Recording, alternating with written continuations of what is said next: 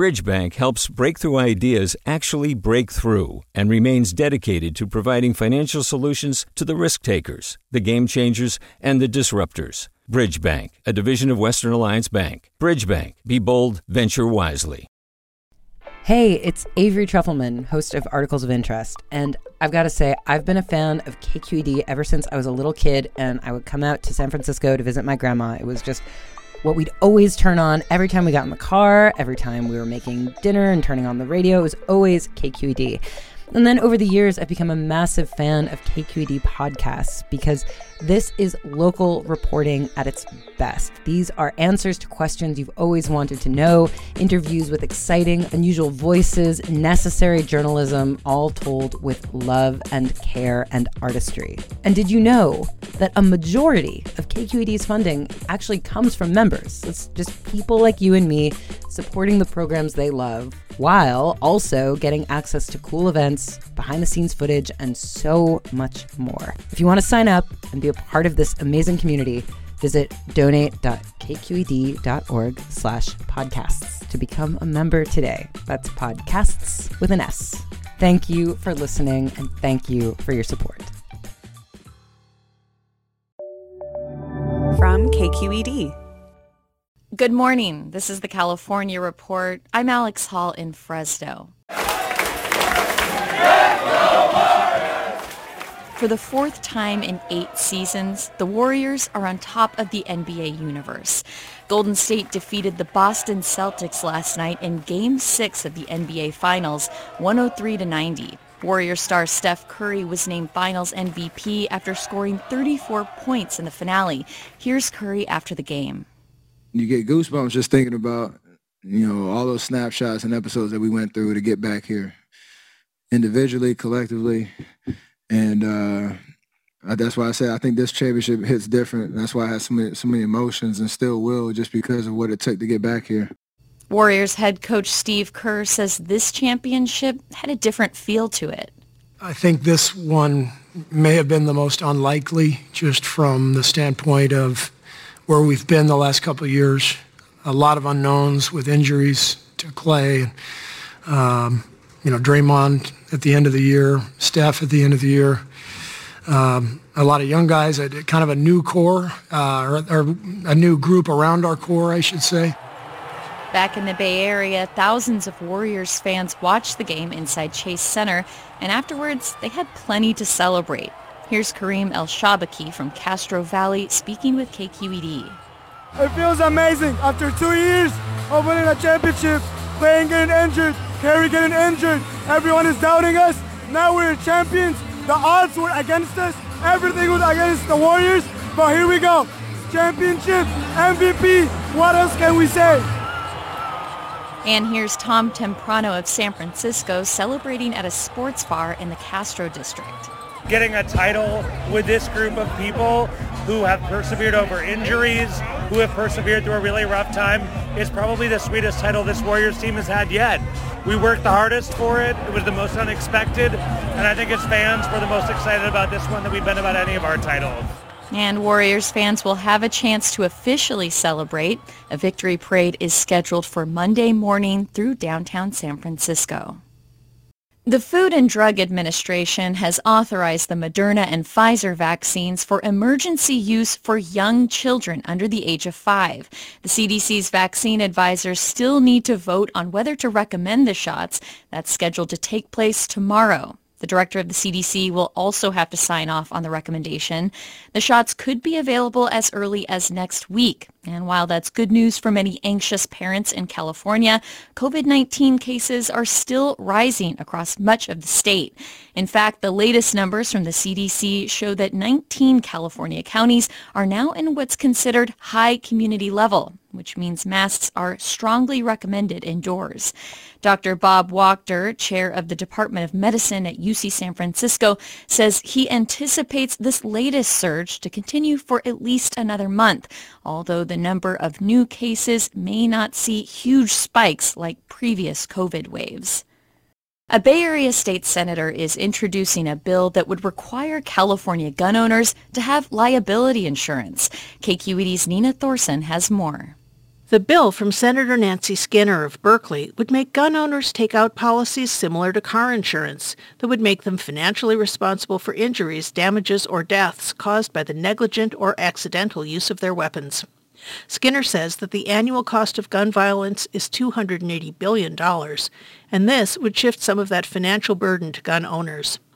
The city of San Jose enacted its own gun insurance law earlier this year, which is facing a legal challenge. California would be the first state to require gun insurance if Skinner's bill becomes law, although New York is considering similar legislation. For the California Report, I'm Nina Thorson. Immigrant detainees who work at 2 privately run detention facilities around Bakersfield have confirmed they are on strike. This comes as California's workplace health and safety regulators have opened an investigation into their working conditions at one of the detention centers. KQED's Farida Jhabvala Romero reports. According to a new state law, private companies operating federal immigration detention centers must comply with California's health and safety regulations.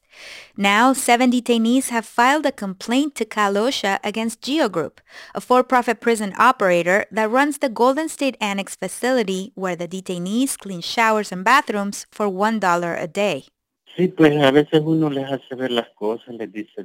One of them is Vladimir, who says the facility has failed to follow required COVID-19 protections. KQED is not using Vladimir's full name because he's afraid of retaliation.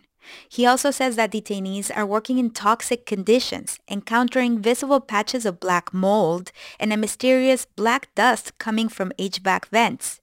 And he says that they're sent to clean these areas without proper training or protective equipment, and that workers have asked facility administrators to address the hazards, but they've done nothing. Vladimir fears he developed a persistent cough and shortness of breath because of exposure to mold, which is linked to difficulty breathing and other respiratory problems. Attorney Lisa Knox is with the California Collaborative for Immigrant Justice, which filed the Cal OSHA complaint on behalf of the detained workers. We want California to use its authority to protect the health and safety of these workers. And that means going in to inspect the facility. She and other advocates also asked the California Attorney General's office to investigate other potential labor issues, like minimum wage violations. Already, a federal judge has ordered GEO Group to pay $23 million in Washington state for failing to pay the prevailing minimum wage. And we want them to take appropriate action. So be that fines, be that requiring GEO to take action to address some of these issues. GEO runs 4 out of 7 immigration detention centers in California.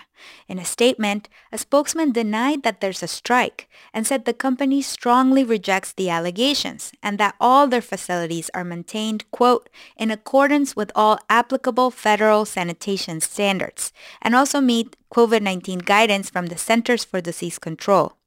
The Attorney General's office would only acknowledge it's reviewing the request.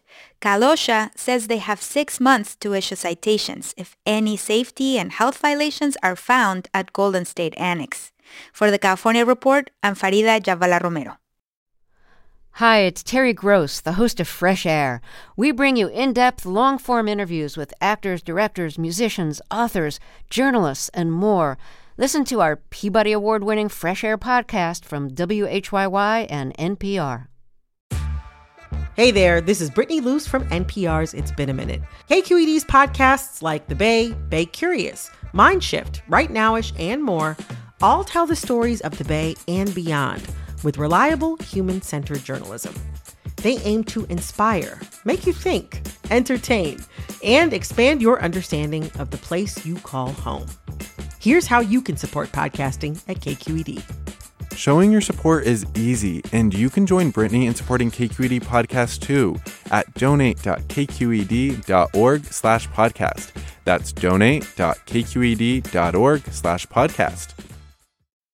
Glenn Burke is not a household name for most baseball fans, even though he played for both the LA Dodgers and Oakland A's in the late 70s.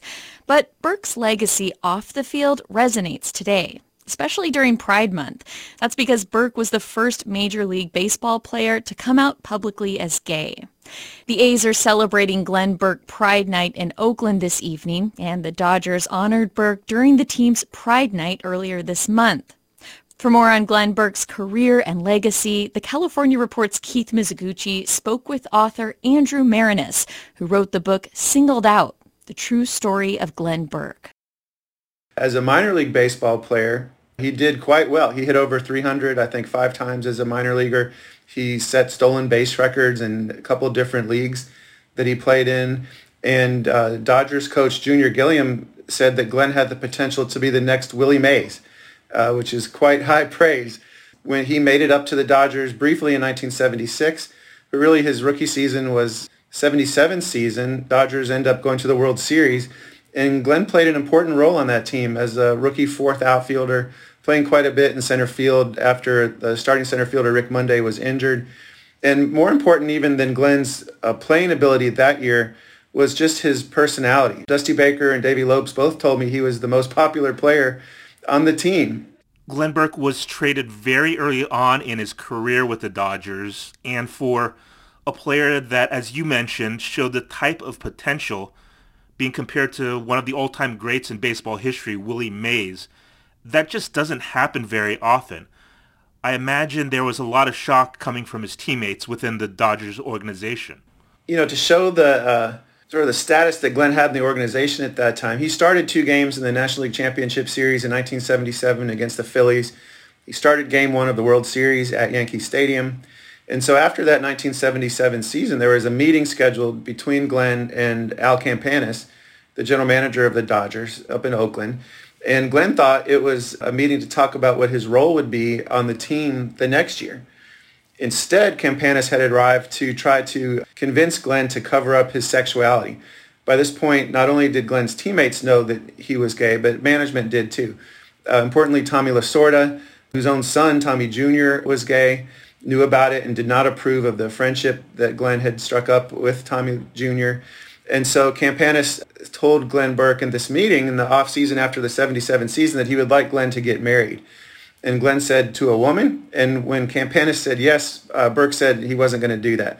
Campanis then offered him $75,000 for a nice honeymoon, which would be a heck of a honeymoon now, let alone in 1977. And Glenn realized it was really a bribe to cover up who he was. Glenn refused to go along with it, knowing that that meant his days with the Dodgers were numbered. And so by the time spring training rolls around in 1978, there are already articles in the Los Angeles papers about how the Dodgers were losing confidence in Glenn Burke. The reporters didn't know why. And Campanis and Lasorda weren't saying why. They were saying it had more to do with Glenn's playing ability, but there are other reasons why they wanted to get rid of him. And so he was traded early in that 78 season to Oakland for Billy North, a veteran outfielder. It took the Dodgers until this season and this month to finally honor Glenn Burke on Pride Night. Why do you think it took the team so long to do so? Yeah, I was disappointed incredibly that it took the Dodgers so long. I mean, it's wonderful that Glenn was honored and is honored by the Oakland A's in his hometown.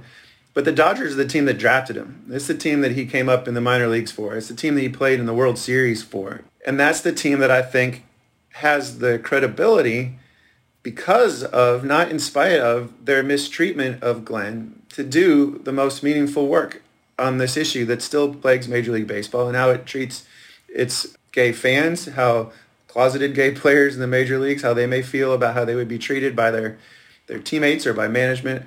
And so it was incredibly disappointing that the Dodgers waited so long. I think it had to do with the power of Tommy Lasorda. While he was living, I do not think the Dodgers wanted to sort of bring up what they thought was a painful or embarrassing moment in their past that was so directly tied to this legendary manager of the team.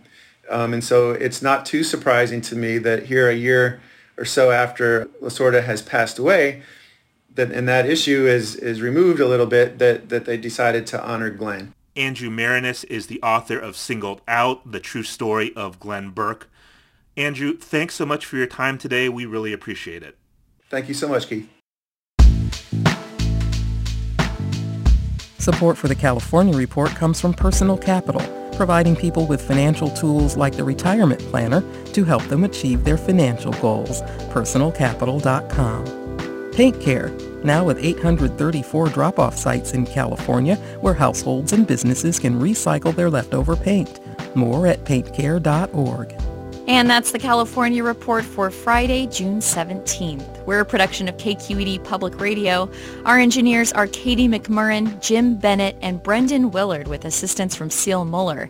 Our producers are Mary Franklin Harvin and Keith Mizuguchi. Our senior editor is Angela Corral. Our director of news is Vinnie Tong. Our executive editor is Ethan Toven Lindsay. And our chief content officer is Holly Kernan. I'm Alex Hall. Thanks for listening and have a great day. Hi, I'm Sasha Khokha, host of the California Report magazine. Every week, we bring you stories about what connects us in the giant, diverse Golden State. Because what happens in California changes the world. I love this place. We were once seen as like the place to be, California. The land of milk and honey. That's where you go to Sunshine State, but we just have challenges right now. KQED's California Report magazine. New episodes drop every Friday, wherever you get your podcasts. Hey, it's Glenn Washington from Snap Judgment. And if you love what you're hearing, and I know you love what you're hearing, please consider becoming a KQED member. You get special access to cool events, behind-the-scenes footage, and so much more. Plus, you'll sleep better at night knowing you did your part for the community you depend upon. It's in you. Please be in it. Visit donate.kqed.org/podcasts to sign up now. That's podcast with an S. Thanks. Do you love learning about the San Francisco Bay Area? Its history, its people, its unique blend of cultures? Then you should check out the Bay Curious book. I'm Katrina Schwartz, editor and producer on the Bay Curious podcast, and I'm here to let you know that for the month of May, we've worked out a sweet deal for KQED podcast listeners. Right now, you can get the Bay Curious ebook for $1.99. That's right, $1.99. Just search for Bay Curious wherever you get your ebooks or find a link in our show notes. This offer does expire at the end of the month, though, so you'll want to act on it fast. Happy reading!